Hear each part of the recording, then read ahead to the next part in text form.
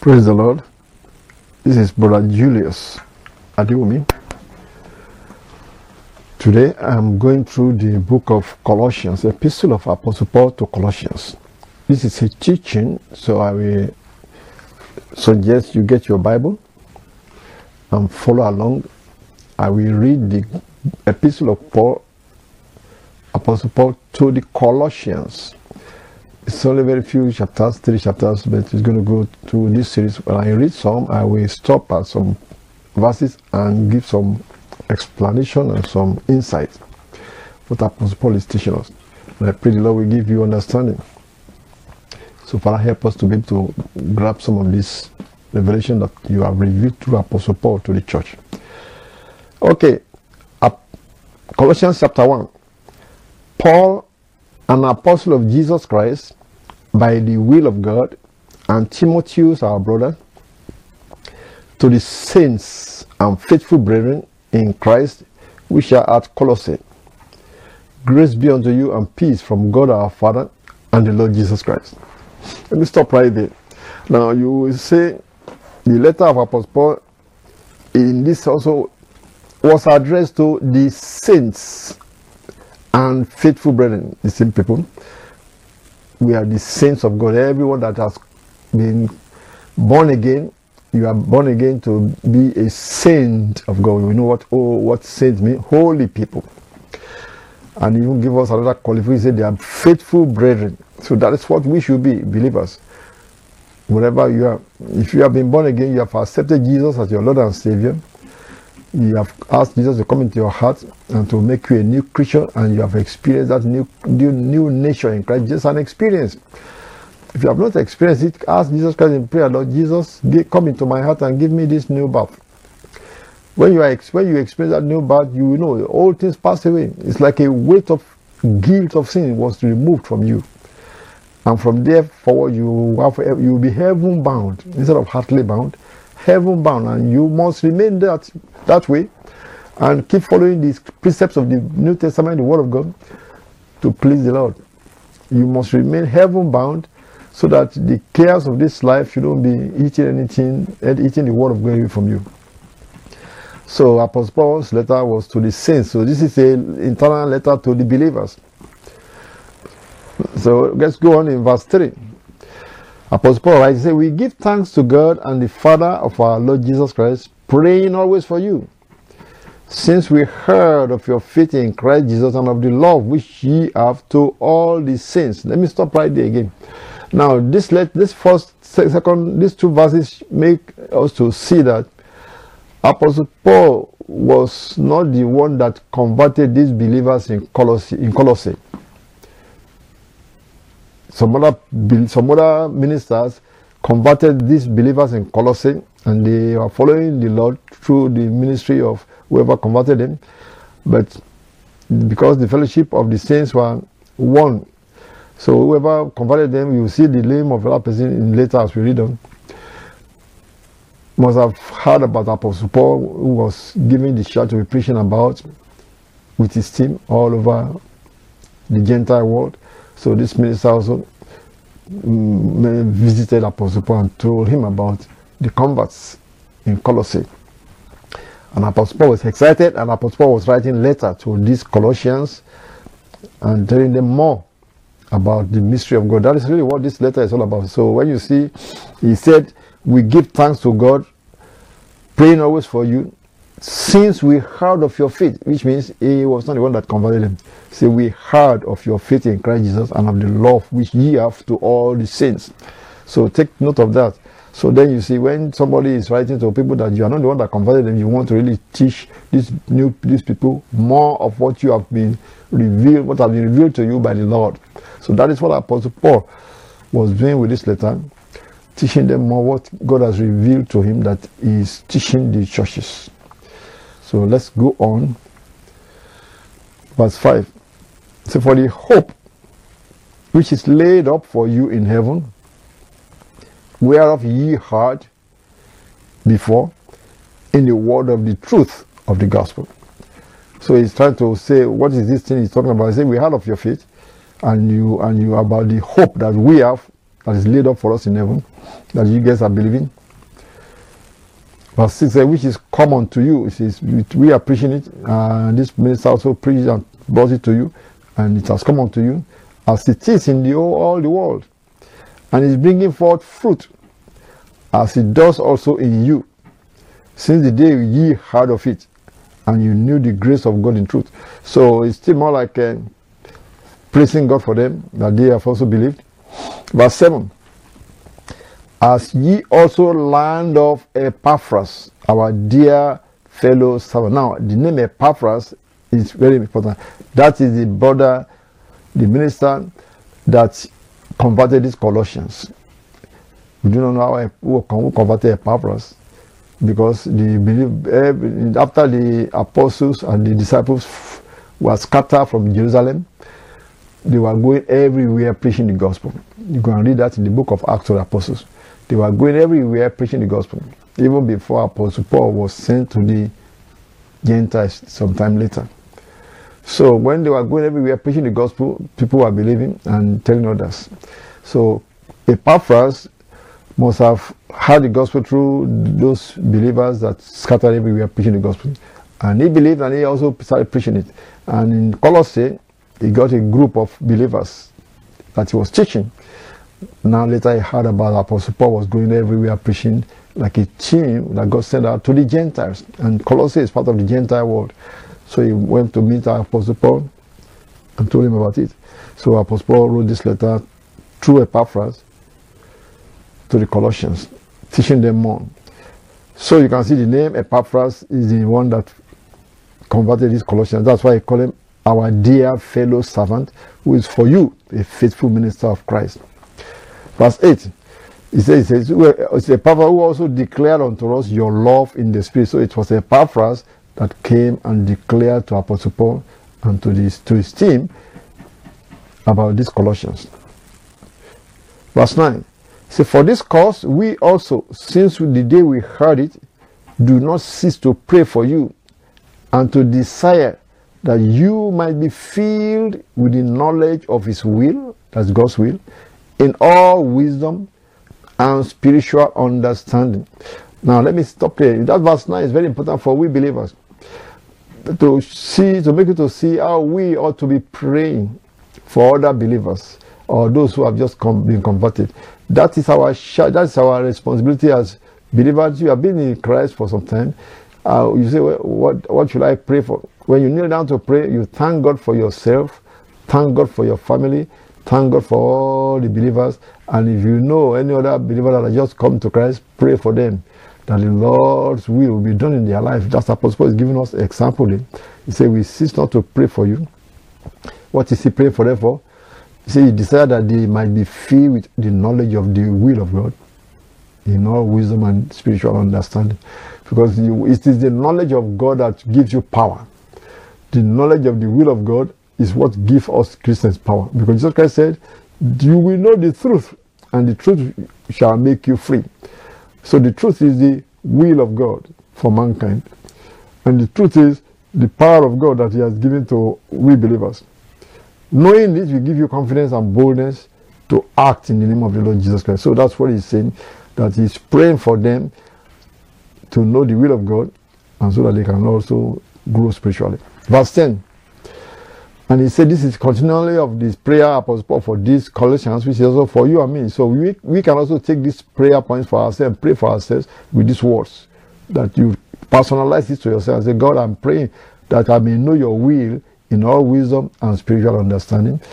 And he went for verse 10, it's not over yet. Say that you might walk worthy of the Lord, unto all pleasing, being fruitful in every good work, and increasing in the knowledge of God. That's the continuation of the prayer. So what was he praying for? He prayed for we believers.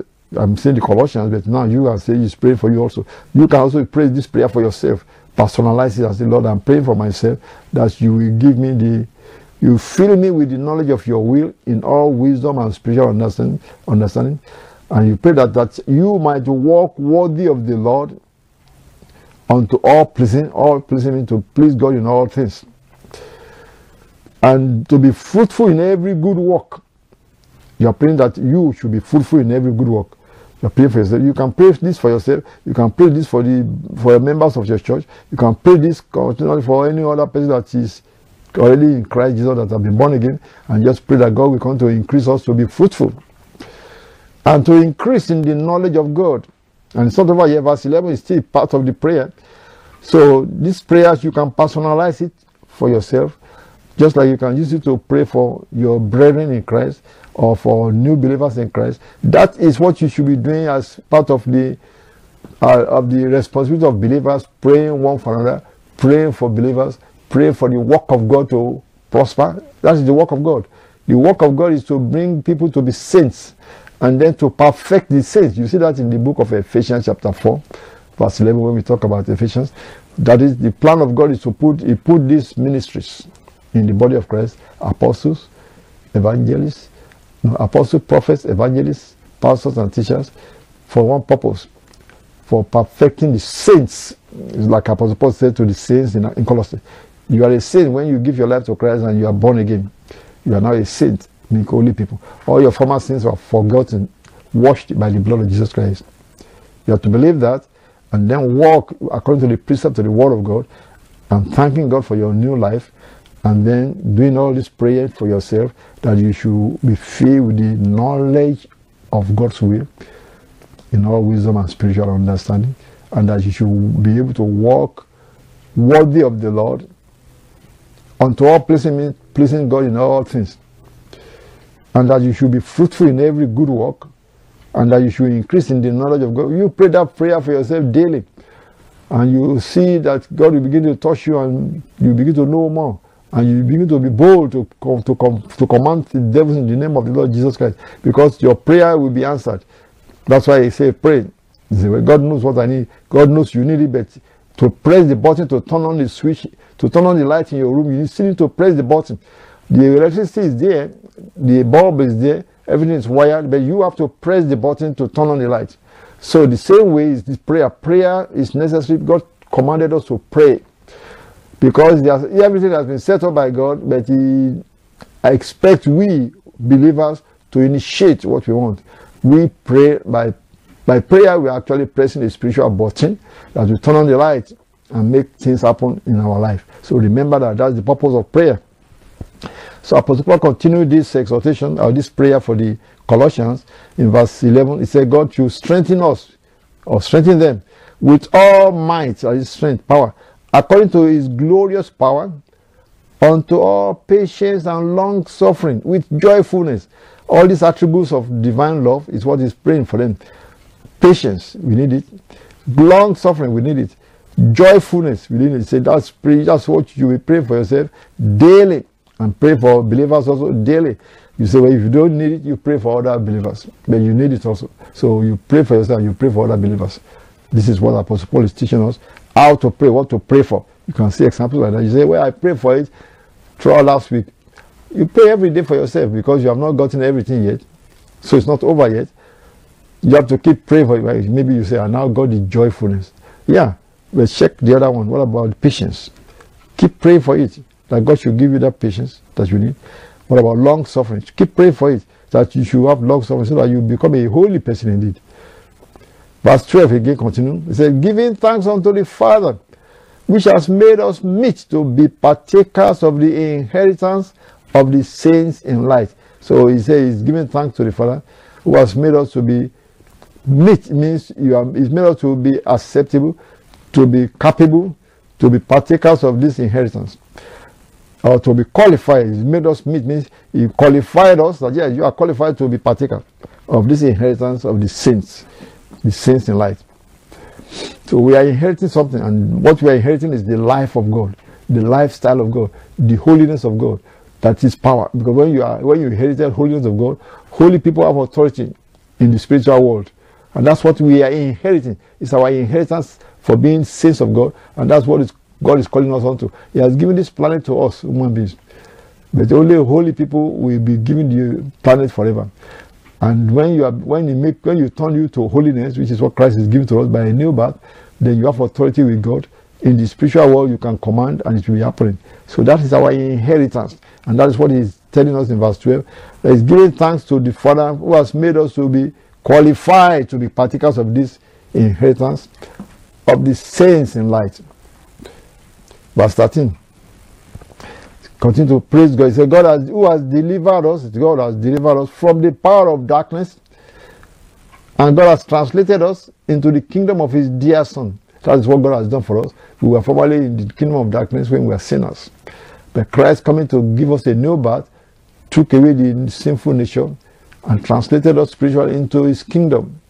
Spiritually into his kingdom. So that we are now a saint of God. You and I, when you are born again, and you begin to follow these precepts of the Bible, of the new covenant, you are now a saint of the Most High God.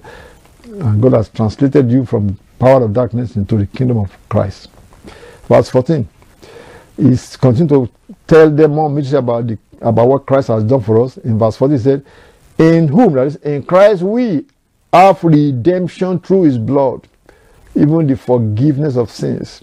So take note of that by verse 14. He's telling us what Christ has done for us. He said Christ has given us redemption. We are redeemed from the power of darkness. We are redeemed from the law of sin and death. We are redeemed from the curse of the law. The punishment that was put upon human beings through this sin. We are redeemed from the curse of the law, the curse of sin. And that's why he says, in whom we have this redemption through his blood, the blood of Jesus Christ. Even the forgiveness of sins, our sins, former sins were forgiven. The sin of Adam that we all inherited has been forgiven us when we accepted Jesus Christ. We are new creatures in Christ Jesus. And verse 15 said, he's still describing our Lord Jesus Christ. Now the rest of this Exodus of this chapter is describing our Lord Jesus Christ, what he has done for us and whom he is. Verse 15 says, Christ, who is the image of the invisible God, the firstborn of every creature. That's the Lord Jesus Christ. For by him were all things created. You remember that? By Christ were all things created, that are in heaven and that are in earth, visible and invisible, whether they be thrones or dominions or principalities or powers. All things were created by who? By him, by Christ. And for whom? And for him, for Christ. So remember that. So I remember somebody was saying, well, maybe God created Jesus and then Jesus Christ created us. Well, that's how somebody wanted to interpret it, trying to separate the Father from Jesus Christ the Son. But you see, it is the same spirit. The same spirit that became human flesh, put on human flesh and came upon among us. That's why he has no Father on earth. He came and put on human flesh and walked among us. That's why they call it Emmanuel, God with us. It is Almighty God. It's only one God, not three gods. But it's this same one God put on human flesh and walked among us and went back to glory. That's what the Bible said. So they say, well, he said God, he said by him were all things created. So everything that is in heaven was created by him. Everything that is on earth was created by him. Even those that are under the earth, the hell was created by him. Hell is like a prison yard. Just like you look at this country right now, every country, there is a prison for those who are criminals.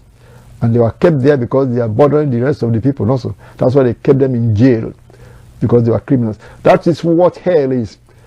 Hell is a place for criminals. In the end, there will be no more hell because God is going to throw hell and all those who that are criminals into the lake of fire, where they will be consumed forever and ever. They will be there, almost like permanent reclusion for them, to be destroyed, never to come out of the place. But hell is still like a prison yard where they are just suffering torment. So, but God created the place, just like a government of the world created a prison yard for criminals on earth. But you don't want to be there. That's why Christ come to save you, because what make them to be criminals, God can change it, and God is trying to change it through changing it for us through the blood of Jesus Christ. When you accepted him as your Lord and Savior, take the old nature of sinful nature from you, give you a new nature so that you are no more classified as criminal to go to hell. Now Apostle Paul continues his prayer, and he's now telling us about who the Lord Jesus Christ is, that he created all things for himself. He created for himself. Verse 17 said, and he is before all things. Christ is before all things.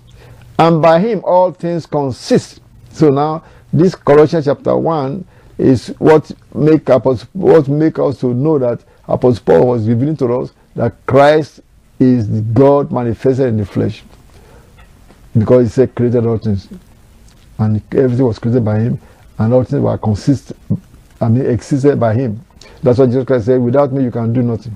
That's what Jesus Christ said, I in them, Father in me, because Christ is the manifestation of God in the flesh. And that's how God wanted to rule the universe, by putting on a human flesh and rule from this side. All along he has been ruling from the spiritual world, but now he wanted to rule from the physical world. That's why he put on the flesh and become one of us. And that is what Christ says, that without me you can do nothing. Go and read it in Gospel of John chapter 17, when he was praying the final prayer. He said, I in them and thou in me. That's how we are going to get that glory back. Now verse 18, Apostle Paul continued to talk about Christ. He said, and he is the head of the body, the church, who is the beginning, the firstborn from the dead, that in all things he might have the preeminence. That's why God is not sharing his glory with anybody. God is one that became man, and is going to have preeminence in all things. He was the first one to raise from the dead.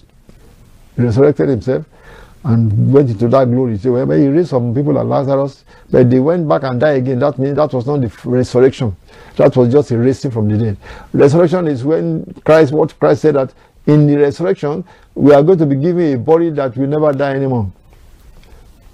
Every human being will be resurrected, like the Bible said, but some will be resurrected to be thrown into the lake of fire, but they will never die. In that body they will get, but they will be in the lake of fire burning forever. That's what the Bible said. Go and read that in the book of Revelation chapter 20, that all the dead in Christ will be resurrected first, and they are going to live forever with Christ. But in the end, after 1,000 year reign of Christ, all the dead, wherever they are on this earth, will be resurrected to stand before God before the great white throne judgment. It's summarized in the book of Revelation chapter 20. Read the whole chapter, you see this timetable there. But when they are judged, the Bible said the books were open, and all the books are open, but only those who have their names in the book of life of the Lamb will be saved out of that place. But if their names were not in the book of life, they were thrown into the lake of fire. Hell, he said, will be thrown into the lake of fire. Hell is like a prison yard. Will be thrown into the lake of fire, almost like taking a city that has foundation and just throw the whole city into fire and throw them away. But it's not a city, it's a spiritual location that will be thrown into the lake of fire. That's what the Bible says. It says hell will be thrown, and death and hell will be thrown into the lake of fire. So death is also a location where prison souls are kept that have been locked up in the jail. So that is what the Apostle Paul is revealing here also. And he said, God is going to have the preeminence in all things. That's why he came in form of human being and was the first one from the dead. First begotten, firstborn from the dead. Verse 18. Now verse 19. For it pleased the Father that in him should all fullness dwell. That is in Christ Jesus, God became man. It is in him that all fullness dwell. Now verse 20. Still continue to talk about Christ. He's revealing whom Christ is to these Colossians, and that's what we are pointing out to all of us also. He's revealing to us whom Christ really is, that God manifested in the flesh whom Christ is. And this is what Christ is. He is going to have the preeminence in all things. And verse 20 says that, and having made peace through the blood of his cross, by him to reconcile all things unto himself. God is reconciling all things unto himself. By him, I say, whether they be things in earth or things in heaven. Verse 21 says, and you that were sometime alienated and enemies in your mind by wicked works, yet now are still reconciled. So that is the purpose of Christ coming, to reconcile man to himself, to God. Verse 22 said, he has reconciled us in the body of his flesh through death, to present you holy and unblameable and unreprovable in his sight. So it is God that is working this work in us. After he makes us to be saved, he is going to work in us to keep us saved, to keep us living for him. So, but it is still you and I must cooperate with God. It is, you have your own part to play, but God is doing the major part to change us, to keep us And that's why I put all these ministries in the body of Christ, teaching, exhorting, prophesying, to continue to build us up until we be perfected. So it is the work of God, but God does not work alone. He works in cooperation with you. That's why he didn't just force it upon mankind. He said, come unto me. So when you come, then he begins to do this work in you with your cooperation. So you and I must cooperate with the Holy Spirit that is working this work in us by obeying the word of God, by yielding our mind to the word of God. That's what the Bible expects. That's why we say, continue to follow the precepts of the word of God as it is taught us in the New Testament. All these letters of Apostle Paul is to teach us what God requires from us and how God wants us to walk. And as we walk that walk, it will become perfect, permanent, and we will be perfected in it by the Holy Spirit that is doing the work in our flesh, in our soul, where all the debris have been popped all along. God is working this work to pull all those debris out of our soul. What are these debris? All this ungodliness, evil imaginations, evil thoughts that the devil has been pumping upon mankind to make them to be polluted. But Christ is removing it from our soul. Our spirit has been born again, but our soul needs to be renovated, cleansed, purged. That's why I say we renew our mind daily. And because the devil is still in the world, it's continually bombarding new believers with evil thoughts to try to make them accept those evil thoughts, and you could possess them if they continue to accept his thoughts and ideas. But you have to resist those thoughts. That's why the Bible says, whatever things are true, what should we think about? Whatever things are true, whatever things are honest, whatever things are pure, whatever things are just, whatever things are lovely, whatever things are of good report. That's what we should be thinking about. Don't think about every other thing that the devil is throwing to the mind. So as we cooperate with the Lord in all those things that the Bible teaches us to do, then the Holy Ghost can work this work in our soul and in our body to make us perfect until Christ comes. Now let's see, continue this in verse 21, verse 23. Apostle Paul says, if you continue, says God is working this work in us. In verse 20 says, if you continue in the faith, so you have to continue in the faith, grounded and settled, and be not moved away from the hope of the gospel.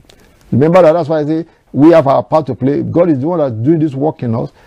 Like Apostle Paul said in another place, it is God that worketh in us, both to will and to do of his good pleasure. But we have our part to play is to cooperate with the Holy Spirit, to yield to him. Yield our mind to the Holy Ghost. Yield to the word of God. That's what it means when you yield your mind. Yield your mind to the Holy Ghost. Take, for example, somebody reading the Bible and said, husband, love your wife. But you are so angry, you say, no, I can't love this woman again. That means you are not yielding to the word of God. You see? You have to surrender and say, oh, God said I should love this woman, even though it does, she did something bad to me, I'm going to just have to love her. That is when you yield, you surrender to the word of God. The same with the woman. The same with the woman that had the word of God that said, wives, submit yourself to your own husband as unto the Lord. And the woman will say, no, I can't do this. She is not doing this. I'm not going to submit. Then that woman is not yielding to the Holy Ghost. So when you yield to the Holy Ghost, yield to the word of God that instructs you how to behave. So when you surrender and say, oh Lord, I will submit because you commanded it. And she then comes, and that is when you are yielding to the Holy Ghost, and then the Holy Ghost can walk the walk and make you perfect. But you have to cooperate by yielding to the word of God, as I just mentioned. So let's continue. Apostle Paul continued this letter by saying in verse 23, say, if you continue in the faith, so you have to continue in that type of lifestyle. Continue in the faith, and the faith of Christ, grounded and settled, and be not moved away from the hope of the gospel. So that's the gospel. That the good news is that God is changing us from inside to out to become a saint, and then we have to continue to live for him.